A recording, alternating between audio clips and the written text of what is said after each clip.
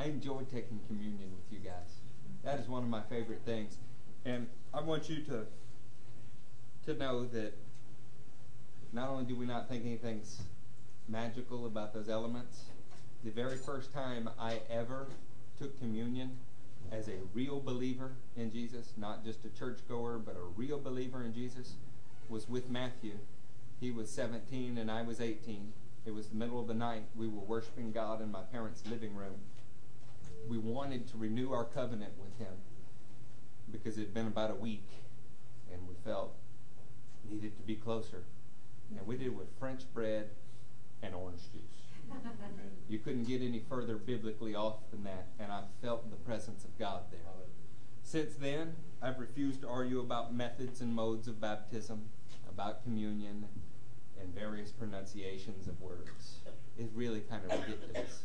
God is after a complete change in a human being's heart. Amen? Amen. And if I got everything else wrong, that part was right. And he's honored it ever since. It's Potluck Sunday. I'm glad you're here for that. We're going to get our message going this morning. It is February 1st. And don't be alarmed. Rent's not due here today. Our message is going to be the super race. Y'all ever heard that term? Not super races in lots of cars. Super race is in some genetically superior group of people. It's an amazing thing. Our story this morning is going to start in Genesis 3, if you'd like to turn there. Tell me when you get to Genesis 3. There. I'm going to begin to summarize this for you. In Genesis 3, something happens. We see for the first time that man was created with a profound need. The profound need was that he would rely upon his God for all information about what was good and evil. There existed another source, but God wanted man to rely on him for the choices between what was good and bad. Because the designer designed us in such a way that he knew if we were completely self-sufficient in those areas, it would not be good for us. Man breaks this tradition with God, stops his walking with God, stops his friendship with God in the cool of the day by basically glorifying himself. When he rejects God as his source of knowledge for what is good and evil and takes it upon himself, that is self-glorification. And you need to understand that when there is a break between God and man, because man has elevated himself, the logical progression of things will always be that there's a break between man and man. See, when a man is not right with God, he cannot be right with his fellow man. So this is the problem in our marriages. This is the problem in our children rearing. This is the problem in every relationship between two individuals. Somebody or both, likely, are not quite right with God. Because when we are completely submitted to him, he makes those other details work out. And it usually involves not self-glorifying, but depreciating yourself, esteeming someone else's needs higher. The problems in mankind really begin as man glorifies himself to a godlike status. We don't like to think about it in those terms. We don't tend to view ourselves as idolatrous, but when you know the good that you should do and choose not to do it, you have become a god, a lord to yourself. And I want you to understand, those of you especially raised in the church, you can be an absolute idolater and be confessing Romans 10, 9, and 10 every moment of the day.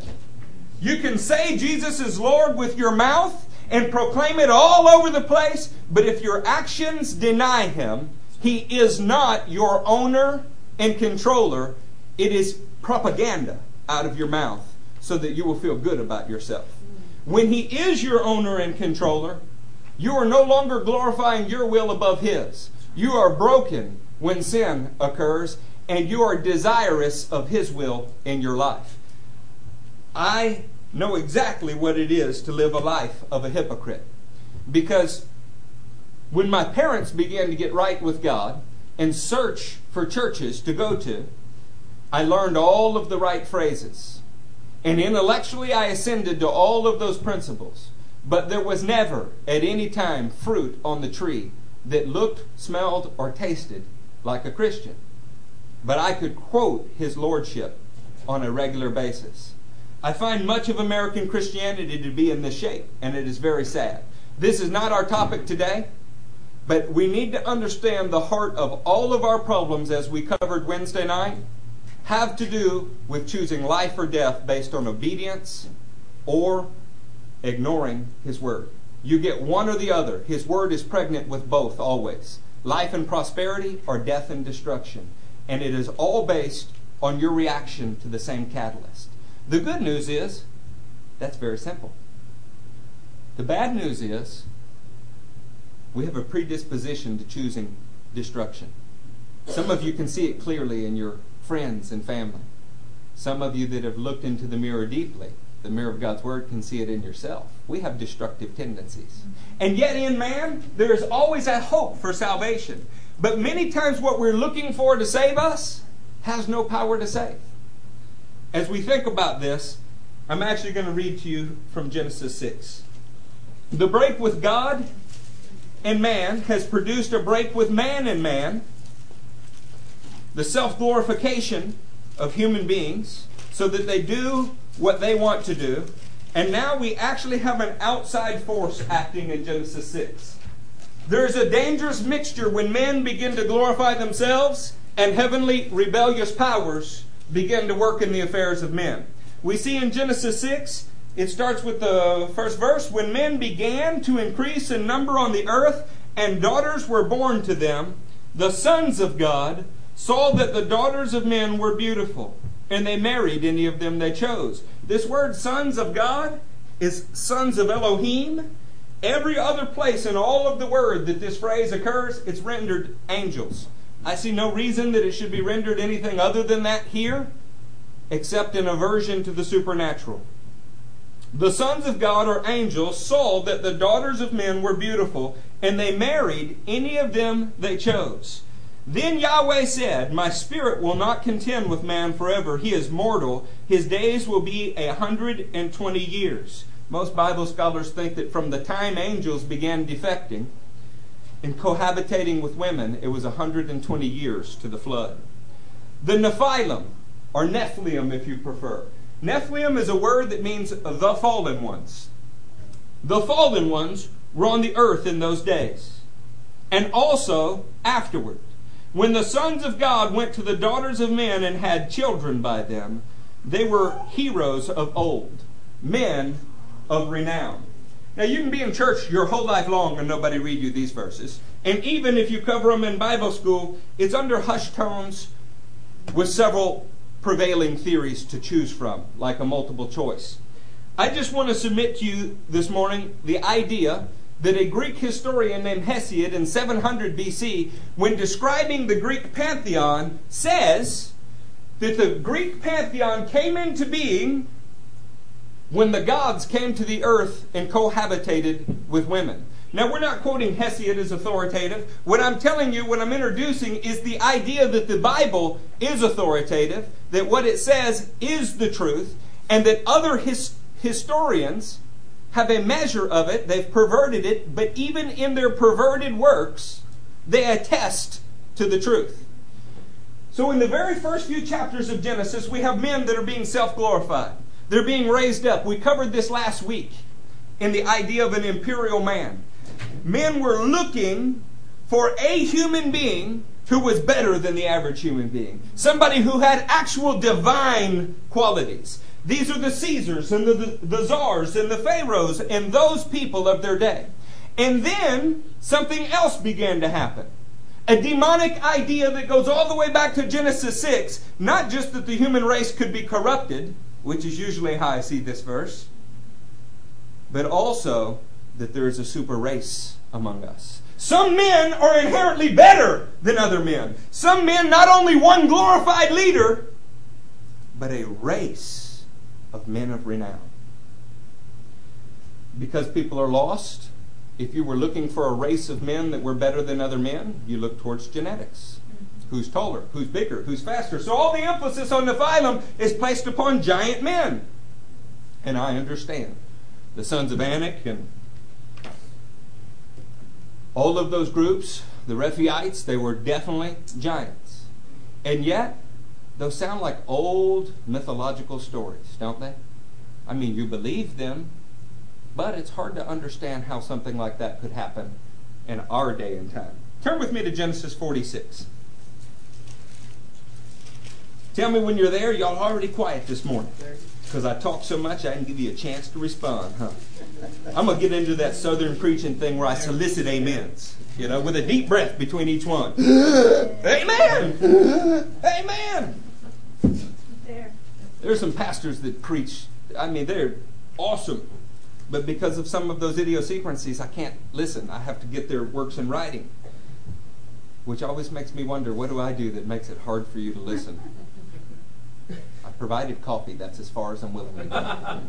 All right. Are you in Genesis 46? Yes. I want you to hear this. 46:34. 33. When Pharaoh calls on you and asks, what is your occupation? You should answer, your servants have tended livestock from our boyhood on, just as our fathers did. Then you will be allowed to settle in the region of Goshen. For all shepherds are detestable to Egyptians. You mean there was class warfare in ancient Egypt? Not only was there class warfare, I don't know how many of you know this, but Pharaohs had a unique marriage opportunity. They didn't have to look all over the earth for their wives. They didn't have to look any further than their own home. Pharaohs always married their sisters. Yeah, she's my sister. How gross is that? And what was the reasoning for this? Pharaoh is God incarnate on earth. And divinity can only marry divinity. And the only thing close was sister. And the group of people that these Egyptians looked down on the most in life were shepherds. Tiers of society. A super race ruling the Pharaoh and his sister and their progenitry. And a group of people that were lower than all others. And where did God put his people? In the land of the people lower than all others. This has gone on quite some time. And as this happens, as you have Egyptian godmen and Jewish shepherds, a dehumanization starts to occur. Because if you really are divine, just say that, divine, godlike, what's really right and wrong? You choose what's right and wrong, huh? Isn't that where self-glorification ultimately takes you? God says don't. You say, but I think I'm going to. Aren't we then choosing what is right and wrong, regardless of any arbitrary standard? Gods to ourselves? Well, the epitome of this is the leaders that the world has raised up for themselves, like Pharaoh. And as this happens, if you are so very good, to enhance your divinity, there is usually a group of people that needs to be so very bad. You need to set yourself as juxtaposed to someone else. In this case, shepherds. This allows you to look at them as a different class of people. Some of you who grew up in the South during turbulent years are familiar with the kind of lies that get told. That group is subhuman. I heard that as a little boy. That a group of people was subhuman. That if evolution was true, it had to apply to that group of people. Inferences were made about facial features. Inferences were made about skin color, about hair. Bible was used to justify it sometimes. Made it easier to justify doing whatever you want to a group of people, didn't it? If they're so very different from you, and you are divine, God's to yourself, then you can do whatever you want. Look at Exodus 2. Happens this way. Exodus 1. There's going to be a little morsel of meat for you here, I promise. Our message this morning is not about social change. We're examining the God of history to find out about history's God. Charlotte's there. Where are the rest of you? You've got to talk to me this morning. If I leave, the service just gets awkward. You ready? Exodus 1, we're going to start in the 8th verse. The new king, who did not know about Joseph, came to power in Egypt. Look, he said to his people, the Israelites have become much too numerous for us. Come, we must deal shrewdly with them, or they will become even more numerous. And if war breaks out, we'll join our enemies and fight against us and leave this country. Why would the Israelites want to go to war with the Egyptians? What do you want to do when you're oppressed? If every day you wake up and somebody slaps you on the face, how many days are you going to say, "Thank you, sir, may I have another," before you wake up swinging? Yeah, I personally observed this on both ends of the spectrum now that I think about it. Human beings can only be pushed so far before a fight or flight instinct kicks in. The most nerdly child on earth, who has the least physical prowess, will only be slapped so many times before he will make an attempt at you. That's just human nature. So what is it that the gods of this world are really worried about? If that slave class understands that they have power, we'll be in trouble. We need to keep them discouraged, uneducated, oppressed, pushed down so that nobody will know they have power. Let's pull this out of the social realm for a moment so that your minds aren't running in 100 different ways. How does this work spiritually? Is there a bully who has claimed godlike status in the spiritual world? He's no God at all, but he's claimed it. He is scared to death you will find out you are at war with him. Because if you knew that you were at war with him, you have the power to do something about his godlike status. It's called rebellion against this world system. Our book encourages it. Romans 12 says, "Do not be conformed any longer." This is the cry of people throwing off change, saying, "No, I will not." There's the spiritual message in this. But let's go back to the people group for a minute. So they put slave masters over them to oppress them with forced labor. You want the people to stay in submission to your oppression? Push them so hard they never have a chance to breathe. Has nobody ever been there spiritually? When you felt like you were reaping the whirlwind. Everywhere you turned was a giant slap in the face for your sin, and it made you feel worse and worse and worse, till walking through the doors of a church felt like the last thing on earth you would ever want to do. Why do you think the devil put you in that position? Because if you walk through the doors of a church, there is a new hope in your life, and he knows it. And once you become informed, you become dangerous to his kingdom and his facade.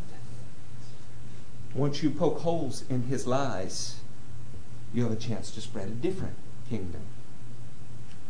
So the people are here. They're being mistreated. Forced labor. They built Pithom and Ramses and the store cities of Pharaoh. But the more they were oppressed, the more they multiplied and spread. So the Egyptians came to dread the Israelites, and they worked them ruthlessly. They made their lives bitter with hard labor, brick and mortar, and with all kinds of work in the fields. And in all their hard labor, the Egyptians used them ruthlessly. I've gotten in trouble several times because I was not raised in church. There are occasions when my language can be abrasive. I haven't learned all the neat theological terms. I tend to talk in terms of absolutes. It's not unusual for me at a baby dedication to tell two parents, if you don't raise your children well, you might be sending them to hell. I know another pastor would not do that. I also would do whatever it took to help those two parents raise their children right, and other pastors won't do that. Used them ruthlessly. Does anybody want to be in a category of people that were used ruthlessly? Does that bring to your mind any graphic imagery? If somebody used you ruthlessly? I won't push that any further, but I want you to understand there's a deeper meaning in that text. This means that you were assaulted on every level of your daily life in the hopes that you would never realize that you had any worth. This is exactly what the devil does to people. He assaults you on every level of your life so that you will never understand who you are in Christ if you choose to be what God's called you to be. Amazing thing happens though. The king of Egypt said to the Hebrew midwives, whose names were Shiphrah and Puah, when you help the Hebrew women in childbirth and observe them on the delivery stool, if it is a boy, kill him. When could you ever get to a place in human history where women would kill their children? Surely this kind of thing only happened a long time ago. Before something like this happens, you have to dehumanize the victim. Nobody kills something that looks and acts like them. You kill something that is distinct from you, less than you, in some way different than you. And this is the devil's tactic, to glorify your image of yourself to the point where Cain will kill Abel. Because, gosh darn it, he's just better than Abel. And why does Abel get all the favor? I deserve it. And this is in the hearts of human beings. And it breaks the heart of God. And it shows up in various, literally, unsundry ways. But something happens. The midwives, however, by the way, why do you think they wanted to kill the boys and let the girls live? Yeah, goes back to that other phrase. The midwives, however, feared God. Here, listen to these powerful words. They feared God and did not do.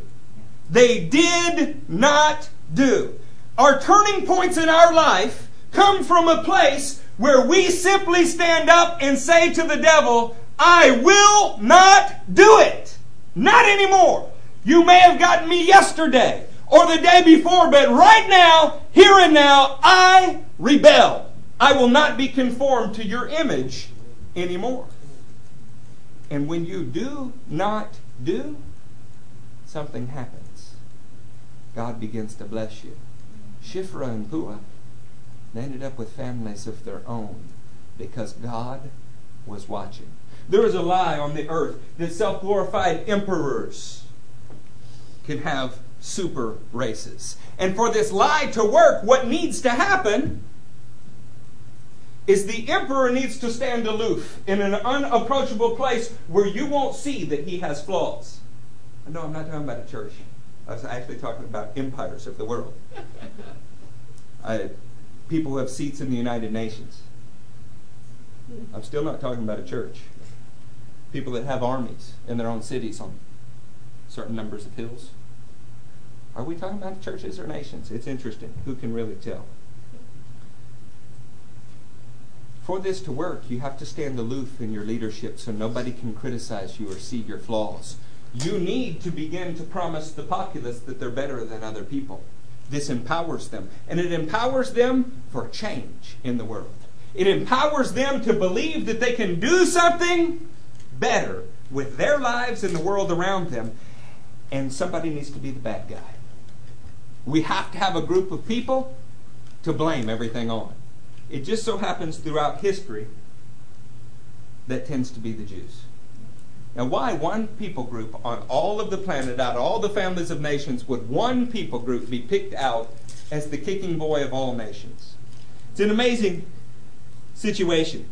I just talked to you about Egypt. Would you think that Egypt would have evolved from 1600 BC to, say, 40, 50 BC, time of Cleopatra? Something would be different. No, Cleopatra was married to 2 brothers in her lifetime. In addition to her 2 brothers that she was married, one of whom was 11. Nice, huh? She also managed to cohabitate with Pompey's son, because Pompey was the ruler in Rome and ruler of the Western world. And when he fell out of power, she managed to find Julius Caesar. And he was God on earth, people thought. And he ruled the Western world and her the Eastern world, so what a couple they were. But the problem is somebody killed Caesar. Those that he saved killed him, he said. And so there was a general named Antony. And Miss Cleopatra, she shacked up with Antony. It's amazing how this one woman got around. Antony, poor guy. Antony's off fighting a war and with a man named Augustus, and it's not going well. So Cleopatra gets the idea, Mr. Antony, he's not going to win. she spread the report that she committed suicide. Antony heard it. He was grieved that the love of his life killed herself. So he killed himself. And then Cleopatra approached Augustus and tried to shack up with him. During this time period, and the reason that I brought this up, an amazing thing happens. Cleopatra wanted all of the Egyptians to understand how special she was, how the queen of the East and the god of the West were uniting to rule the world, and they had produced a son. His name was Caesarion. And Caesarion was considered the son of the gods.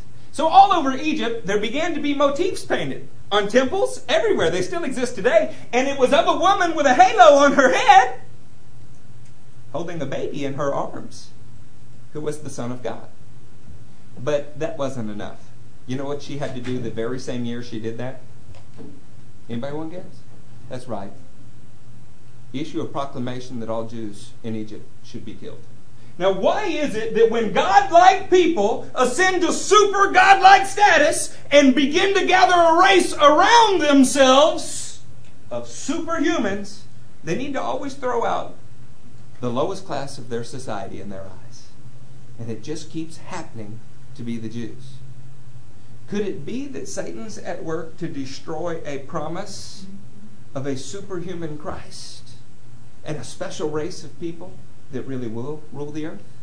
Could it be that we are so blind that when we read history and we see regime after regime after regime doing the same thing, we're slow to catch on?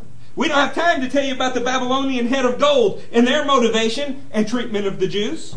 The next kingdom to rule the world was the Medo-Persian. How about Mr. Haman's attempt to commit genocide on all Jews everywhere because of their customs? To this point, Israel will not even say the word Haman without stomping their feet. We don't have time to tell you about his motivations. It's written in your Bible. You can find it. I previously mentioned Hesiod, Greek Empire's the next. I told you that Hesiod believed that the Greeks were ruled by gods among us, because the gods had come down and slept with, in his mind, Greek women and created super race. By the way, we put Hercules on our kids' lunchboxes. He's one of those. It's what the Bible would call the Nephilim, if in fact he was not myth. I think as we think about these, it probably would be best for me to emphasize just one more ancient kingdom. The one that Jesus was born into. See, as we come to Rome, we need to suffice it to say that every major world power has both a glorified ruler and a race that is a super race, followed by enormous anti-Semitic movements. What an interesting word, anti-Semitic. What does Semitic mean? Shemitic. There was one boy off of the ark that was promised something. And it seems that his brothers of the world were not happy about him receiving a promise. Does that take us back to Genesis 3 with a break between God and man, and Genesis 4, a break between man and man? See, we can't tolerate God's blessings in someone else's life because, gosh darn it, we deserve that. Aren't we as good as them? Aren't we better? You can see it in the people of God that have written their lives as examples for us. Miriam and Aaron. Does God only speak through Moses? Does he not speak through me? And what did God do? He spit leprosy in the woman's face.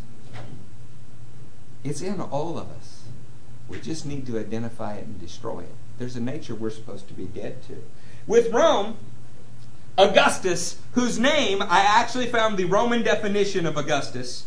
I've been telling you for a long time it meant the august one, the revered one, and it does, but the actual way that they say it is worthy of reverence and worship. When they named the man, they named him someone who is worthy of reverence and worship. He went to the Jewish people. He said, if you want to stay in power, you're going to have to cede your right to capital punishment. We all know that. Those who've been in church a while know that. You know what you may not have known? The Sadducees agreed to use their influence on the Levitical priesthood to have a sacrifice made every year for the emperor's welfare at the temple of God. Coins were issued calling him the divine Son of God, and I need to read you something because this goes to the heart of the matter. This comes from a book called Christ in the Caesars, and it starts with this phrase. From this time, Rome was the center of the world. We're talking about Augustus' rule. The emperor was the judge of nations. From Britain to India, men listened to his words. After the successful issue of the Parthian problem, the emperor concentrated his strength on domestic affairs. He's ascended to power. Now let's watch what he does at home.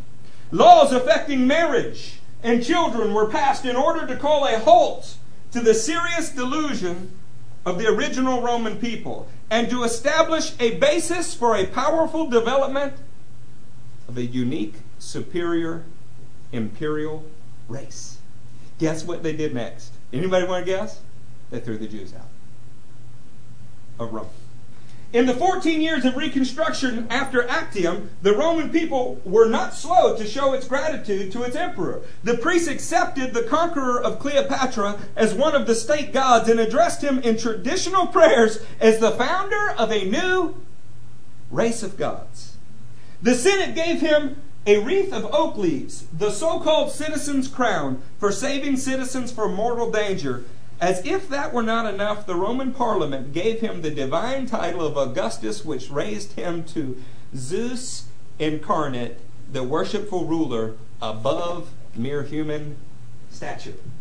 It is in human nature to exalt leaders. Leaders that are different from us. They must be different, because if they weren't different, they would have the same problems I have and there would be no hope.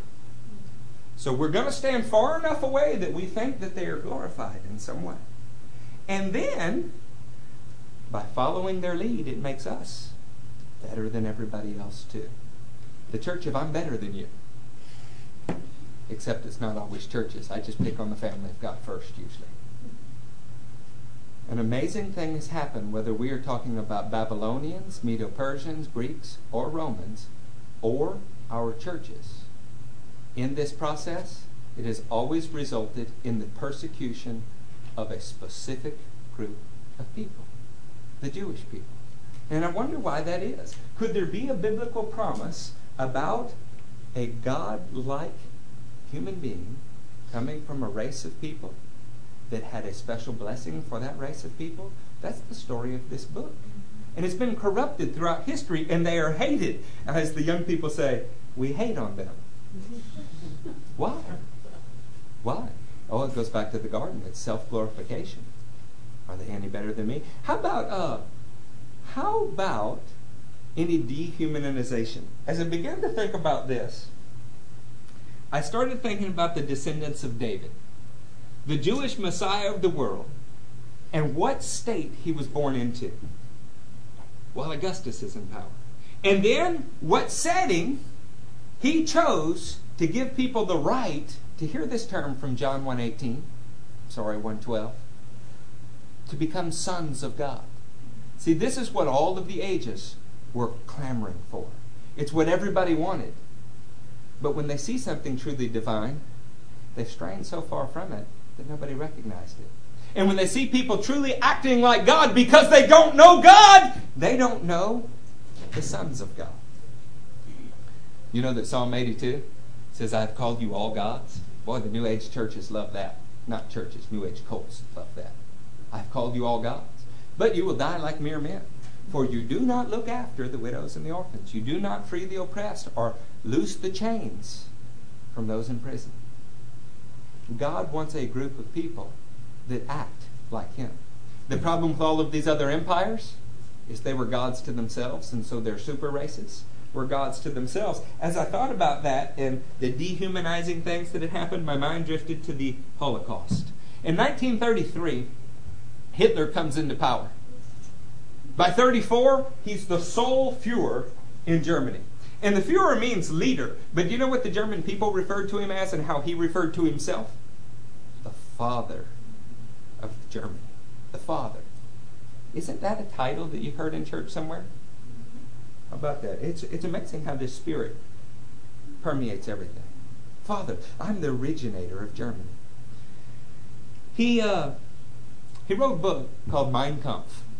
Mein Kampf means my war, like my personal war. And in this book, you guessed it, he began to describe a superior race, a godlike race. See, because he needed to be lifted, and to do that, he needed to tell other people that they were better than everybody else too. This kind of self-glorification and emperor status is in every major empire the world's ever known. In 1861, a guy named Max Mueller, Germans are so smart, Max Mueller said, you know what? There are common linguistic elements in the languages of the world. Have y'all ever heard that? Yeah, we now believe that all languages in the world have a single common root. But in 1861, they didn't think that all languages had a common root. They just thought that Germany, the Greeks, the Persians that we now call Iranians, the Romans, and the Armenians had a common root in language. Amazing thing about all those people, they were all ruling the world. How about that? They had all had major empires. You know who they said didn't have a common root in their linguistics? The Semitic people. Oh, and the Egyptians. They didn't like them either. Had something to do with a term they called burnt face. I don't know what they could mean by that. Max Mueller said these common languages point to a common ancestry. I know they're kind of spread out. I mean, you don't typically think of Persia and Germany as the same people, but their common language points to a common origin. He stopped short of saying there was anything genetic about it. He just said it points to that direction. But we had a Frenchman named Vacher de la Puge. What a nice name, huh? He invented something that I couldn't quite say, so I'm going to call it craniology. Okay, that's a made-up word from your pastor. I get to do that. The pulpit gives you the right. And what craniology said is, you know, you're right. There is a common linguistic element in those people groups, and I also see different genetic features.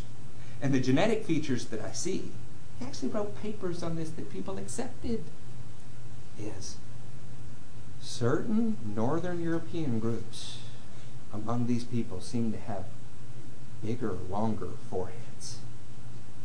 They're inherently more gifted. While the Semitic peoples and the colored peoples of the world have shorter foreheads.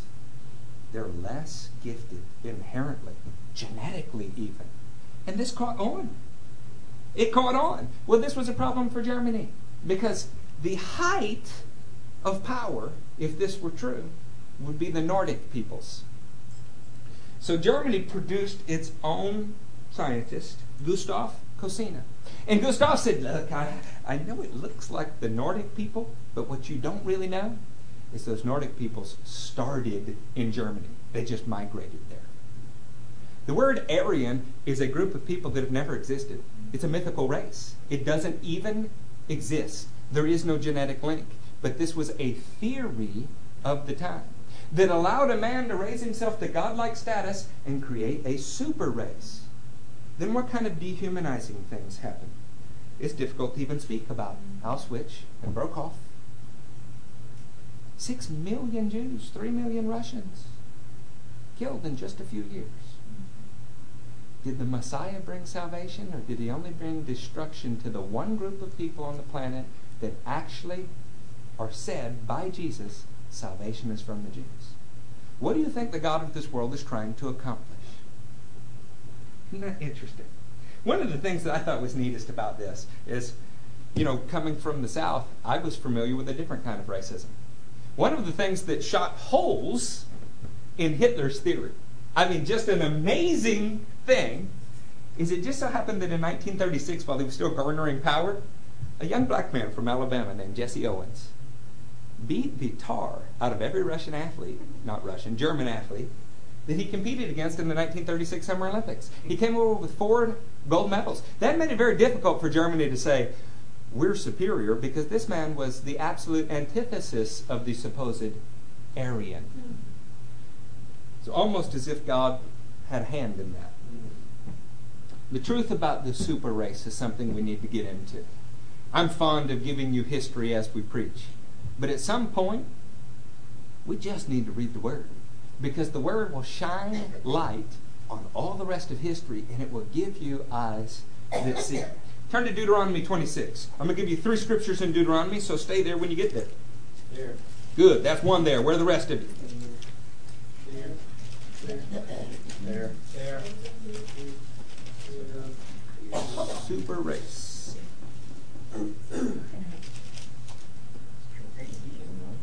Y'all all there? Yeah.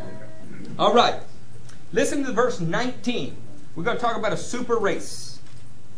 He has declared that He will set you in praise, fame, and honor high above all the nations He has made, and that you will be a people holy to the Lord your God, as He promised, high above all the Gevarim, all the people groups.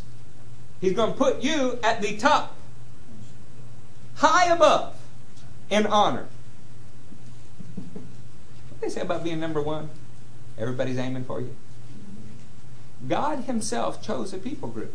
And He said about this people group that He would elevate them above all of the other people groups. That sounds unfair, doesn't it? Doesn't it sound unfair? Yeah. I mean, would you like it if you're not in that race? Because the most amazing thing about studying the world empires is every super race was different. The super race, in fact, of de jure was whatever race you were. Right? See, you see that shifting in countries now, right? If one group of people is in power, they're the super race. If the minority that was being oppressed is in power, they're the super race. It's funny how that works. All human beings have a tendency to glorify themselves. They'll even repaint God in their own image. Might make Jesus look like an Aryan.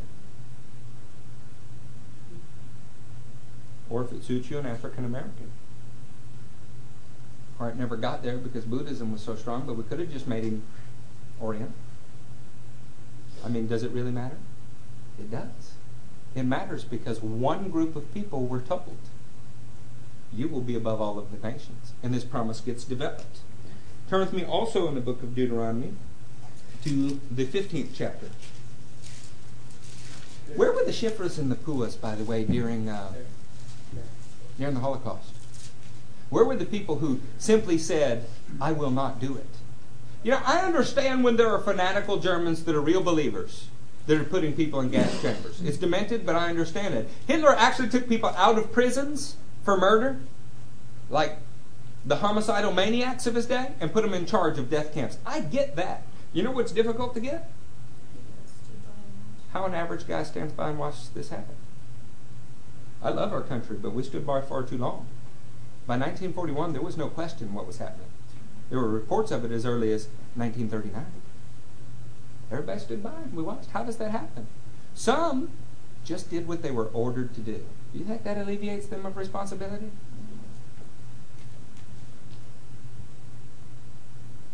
There's only one Lord.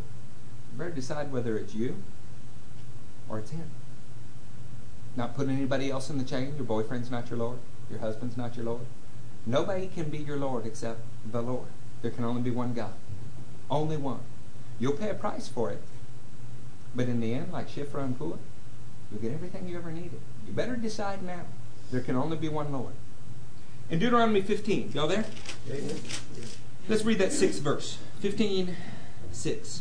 For the Lord your God will bless you as He has promised, and you will lend to many nations, but will borrow from none. You will rule over many nations, but none will rule over you. What a strange promise for a nation that has been under the soul of every Gentile empire that there's ever been. This is their destiny, friends. There is an Israel of God that will rule the nations. I didn't say it. God did. I'm not an Israelite. In my flesh, I could think, why not America, Lord? Why not wherever? Why not Hispanic folks, Lord? They work hard. You know? Why not my Vietnamese friends? You know, they're good at poker. You're good at everything else, right?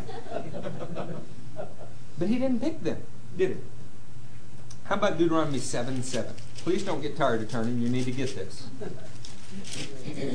We went from right to left in the Bible. I thought that would be very Jewish.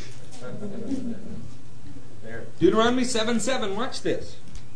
The Lord did not set His affection on you. Who's He speaking to? Jewish people.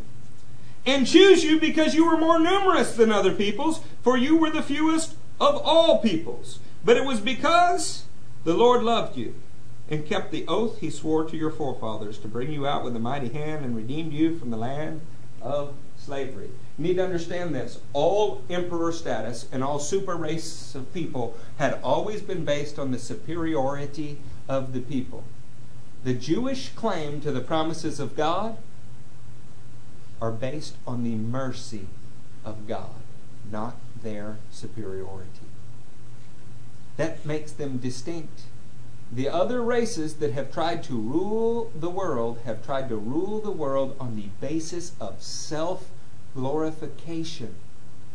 The kingdom of God will not work that way. It's not about genetics. Matthew 3:9 says, "Do not say to yourself that you have Abraham as your father. God can raise up from these stones descendants of Abraham." It was about more than genetics. It was about obedience. It was about mercy. His choosing, though it's undeserved. My kids know what mercy is. First time that I was ready to really just wear Judah out. I mean, beat him good. And I know that offends some people, but it happens in my house. Hang around, you might get some too. I'm kidding.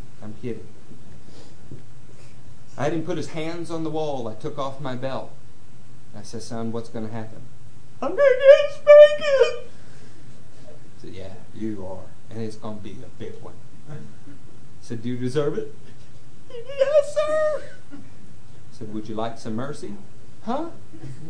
What is mercy?" "When you deserve a spanking and you're not going to get one." I said, "You have mercy." He's never forgot that. This people group has received beating after beating after beating, but they will receive the mercy of God. They will. Not because of anything they've done, but because of God's mercy. That was meant to teach you something. You may have been as rebellious to God as could be.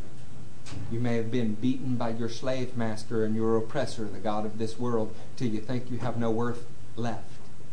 But if you appeal to the God of mercy, you will be shown mercy. And any people who claim to be His people, and mercy doesn't triumph in their life, they're not His people. Now that doesn't mean that we like everything that you do. I don't even like everything I do. It means that you are merited with something that you didn't earn. It was in this manner that Genesis 49 picks up. I'm going to give you a few more scriptures, and we're going to close on time because I'm hungry. But I want you to understand what a super race is. Thus far, you could say, "Well, Eric, you're saying that Jews are a super race." Yeah, I'm kind of saying that, but not really. Nobody can deny that God's blessing is upon the nation. Their birth, their survival, their present day existence is all the testament to the saving power of God. And if you learn to put your hope in that, you'll learn more about your own salvation. Because you only have what you have because of them. And if He doesn't do it for them, there is no hope He will do it for you. If you have a problem with my theology in that realm, buy me a cup of coffee and I will teach you. Okay? There are not very many things that I'm going to stand flat-footed on, but you cannot read this book and come away with another conclusion. Unless you're a state church where you've elected an emperor inside and outside the church, and you need to dehumanize some people so that you can do what you want to, then you could come to a different conclusion. You could say, no, those people have been replaced by something and we're it. Another super race. Built on self-glorification. It's amazing what history shows you. Are you in Genesis 49? Yes. Would you like to know what it says? Yes.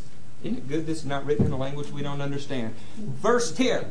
"The scepter will not depart from Judah, nor the ruler's staff from between his feet until He comes to whom it belongs, and the obedience of the nations will be His." Where was that coming from?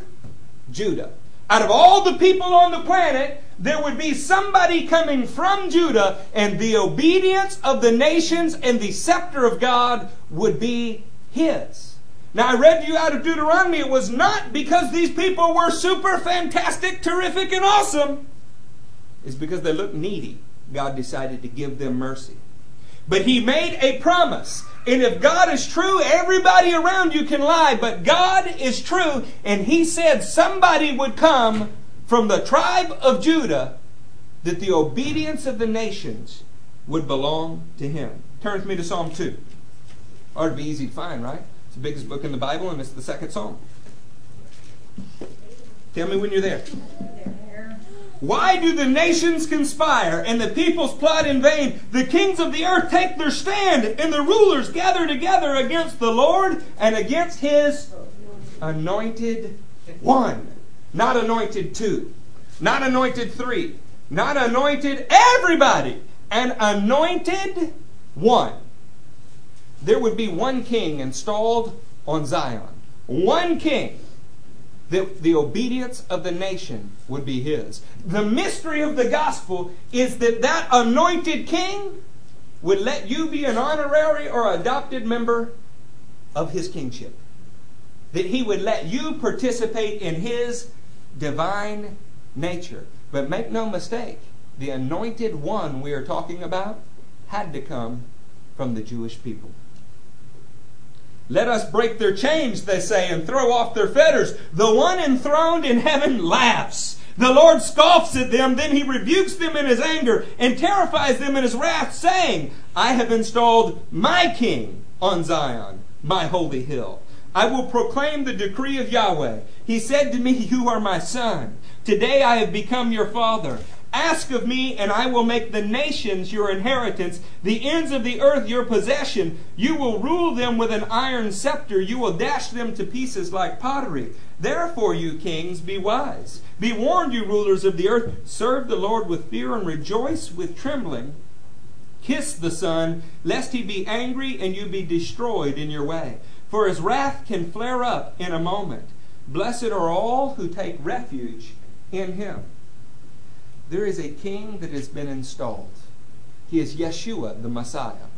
Much of Israel, many, the book of Acts says, ran to their king. Much didn't. Much of the world claims to serve Him today and hates His people and therefore His kingship. There can only be one king in Zion.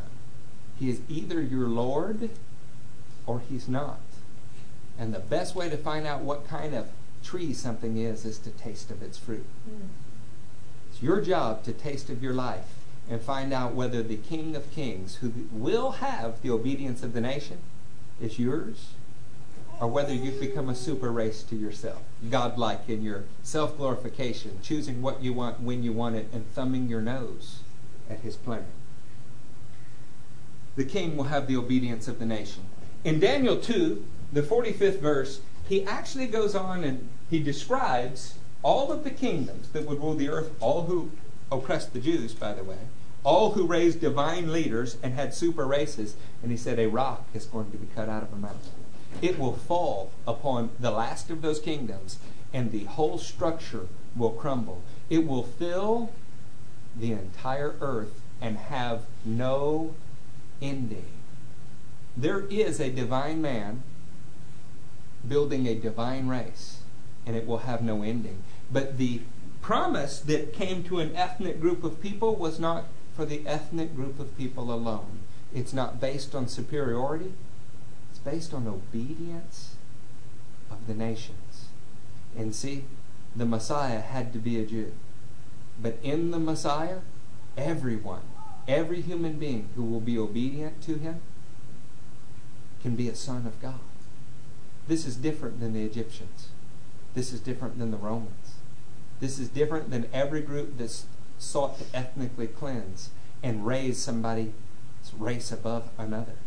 This is inclusive of every human being who would call on the name of the Lord, because it's not based on superiority.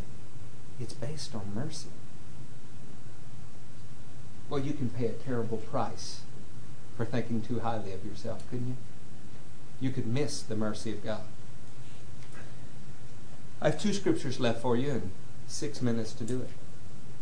These are 2 very good scriptures. Do you want them? Yes. Okay. Isaiah, we're going to be in the 11th chapter. Imagine all the people. I won't sing, but that was a great song, wasn't it? Yeah. Wonder what would have happened if you had read the book and see how to make that happen. A shoot will come up from the stump of Jesse. It's a very Hebrew way of saying a descendant of Jesse. This is the house of David in the tribe of Judah. Judah being one of the 12 tribes of Israel. Israel being a descendant of Shem, the Semitic peoples. Why do you think anti-Semitism exists in the world? Because people are generally opposed to the promises of God. They just don't always understand their own motivation. A shoot will come up from the stump of Jesse. From its roots a branch will bear fruit. The Spirit of the Lord will rest on him. The Spirit of wisdom and of understanding. The Spirit of counsel and power. The Spirit of knowledge and the fear of Yahweh. And he will delight in the fear of Yahweh. He will not judge by what he sees with his eyes, or decide by what he hears with his ears, but with righteousness he will judge the needy. With righteousness. Everybody that's ever thought, look, we can just get our guy in power. I mean, then it'd be good for us. You know? I mean, you could just elect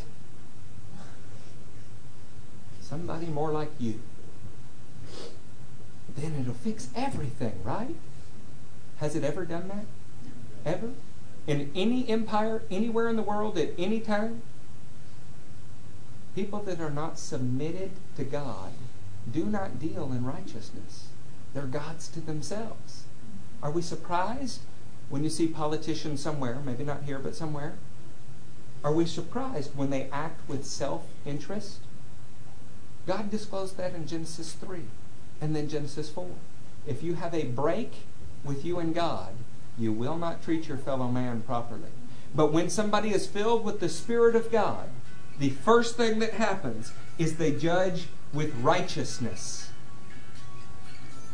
Hear me. When you are filled with the Spirit of God, you begin to act differently towards your neighbors. What kind of super race do you want to be ruled by? One that is based on their own superiority, or one that the currency of the kingdom is mercy, and their submission to their godlike leader means that you get right standing with God? That sounds like a beautiful place, doesn't it? But with righteousness he will judge the needy. With justice he will give decisions for the poor of the earth. Why would you have to say that? Because you know what? The poor of the earth are the shepherds in Goshen always. The poor are those that have no voice, that have no power, that have no way to bring about change. And the people that our God will move you to care about the most are the powerless. What other empire in the world has ever done that? He will strike the earth with the rod of his mouth. With the breath of his lips he will slay the wicked. Righteousness will be his belt, and faithfulness the sash around his waist. The wolf will live with the lamb. The leopard will lie down with the goat. The calf and the lion and the yearling together, and a little child will lead them. The cow will feed with the bear, and the young will lie down together, and the lion will eat straw like the ox. The infant will play near the hole of the cobra, and the young child put his hand into the viper's nest. They will neither harm nor destroy on my holy mountain. For the earth will be full of the knowledge of the Lord, as waters cover the sea. In that day the root of Jesse will stand as a banner for all peoples. This one super emperor, if you will, would not care just about a super race. He uses an ethnic group of people that he's called his chosen and blessed, then includes others into that number to bless all people on the planet. This is not about superiority. It's not about genetics. It's not about favoritism. It's about the God of the universe choosing to use people in the way that he seems fit. Some for noble purposes and some for ignoble purposes. By the way, what does it mean to be chosen by God? It means to be persecuted by men. Is that true only for Israel?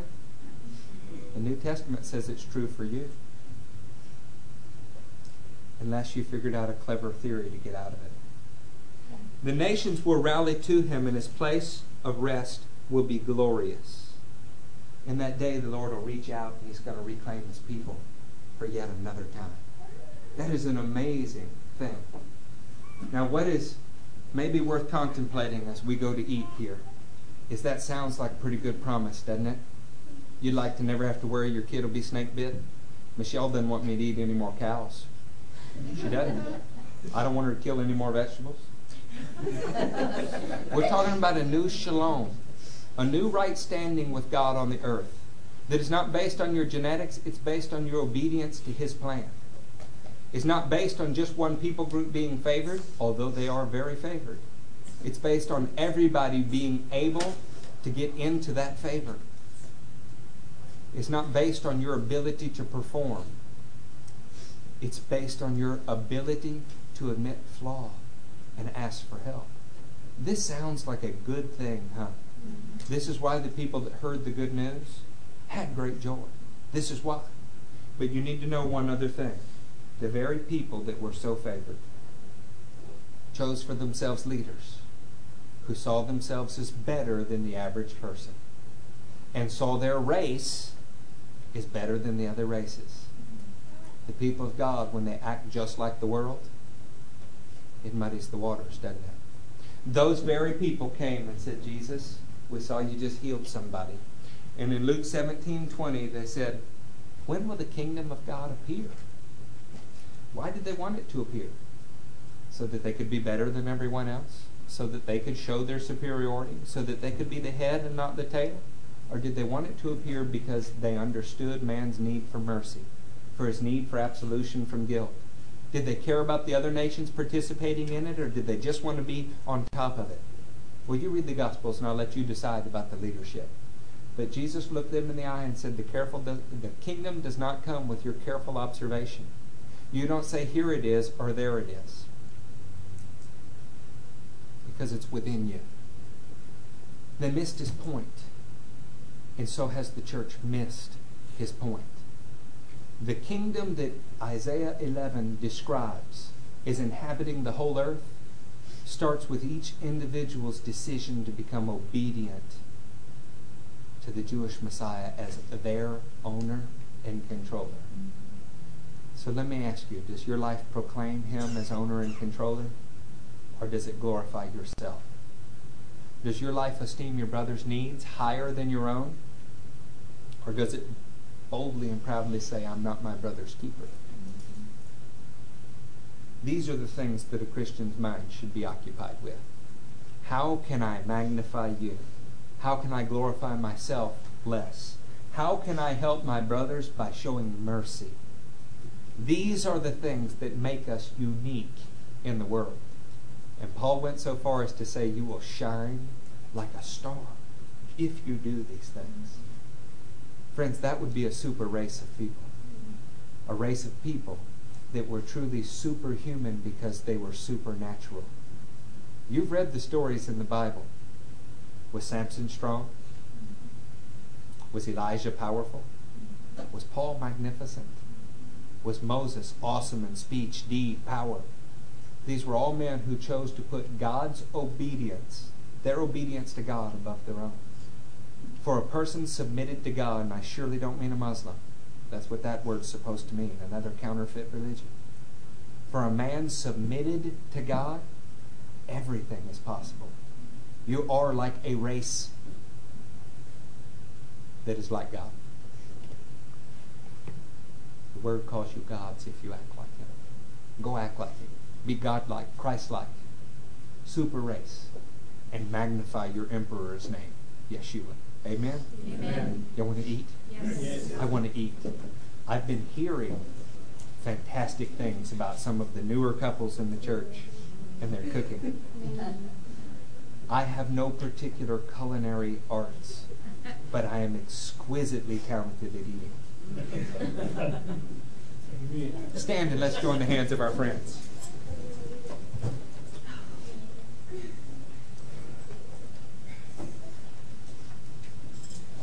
If you sit here sometimes and you wonder what my fascination with history or with the Jewish people is, it's not just the people of the book.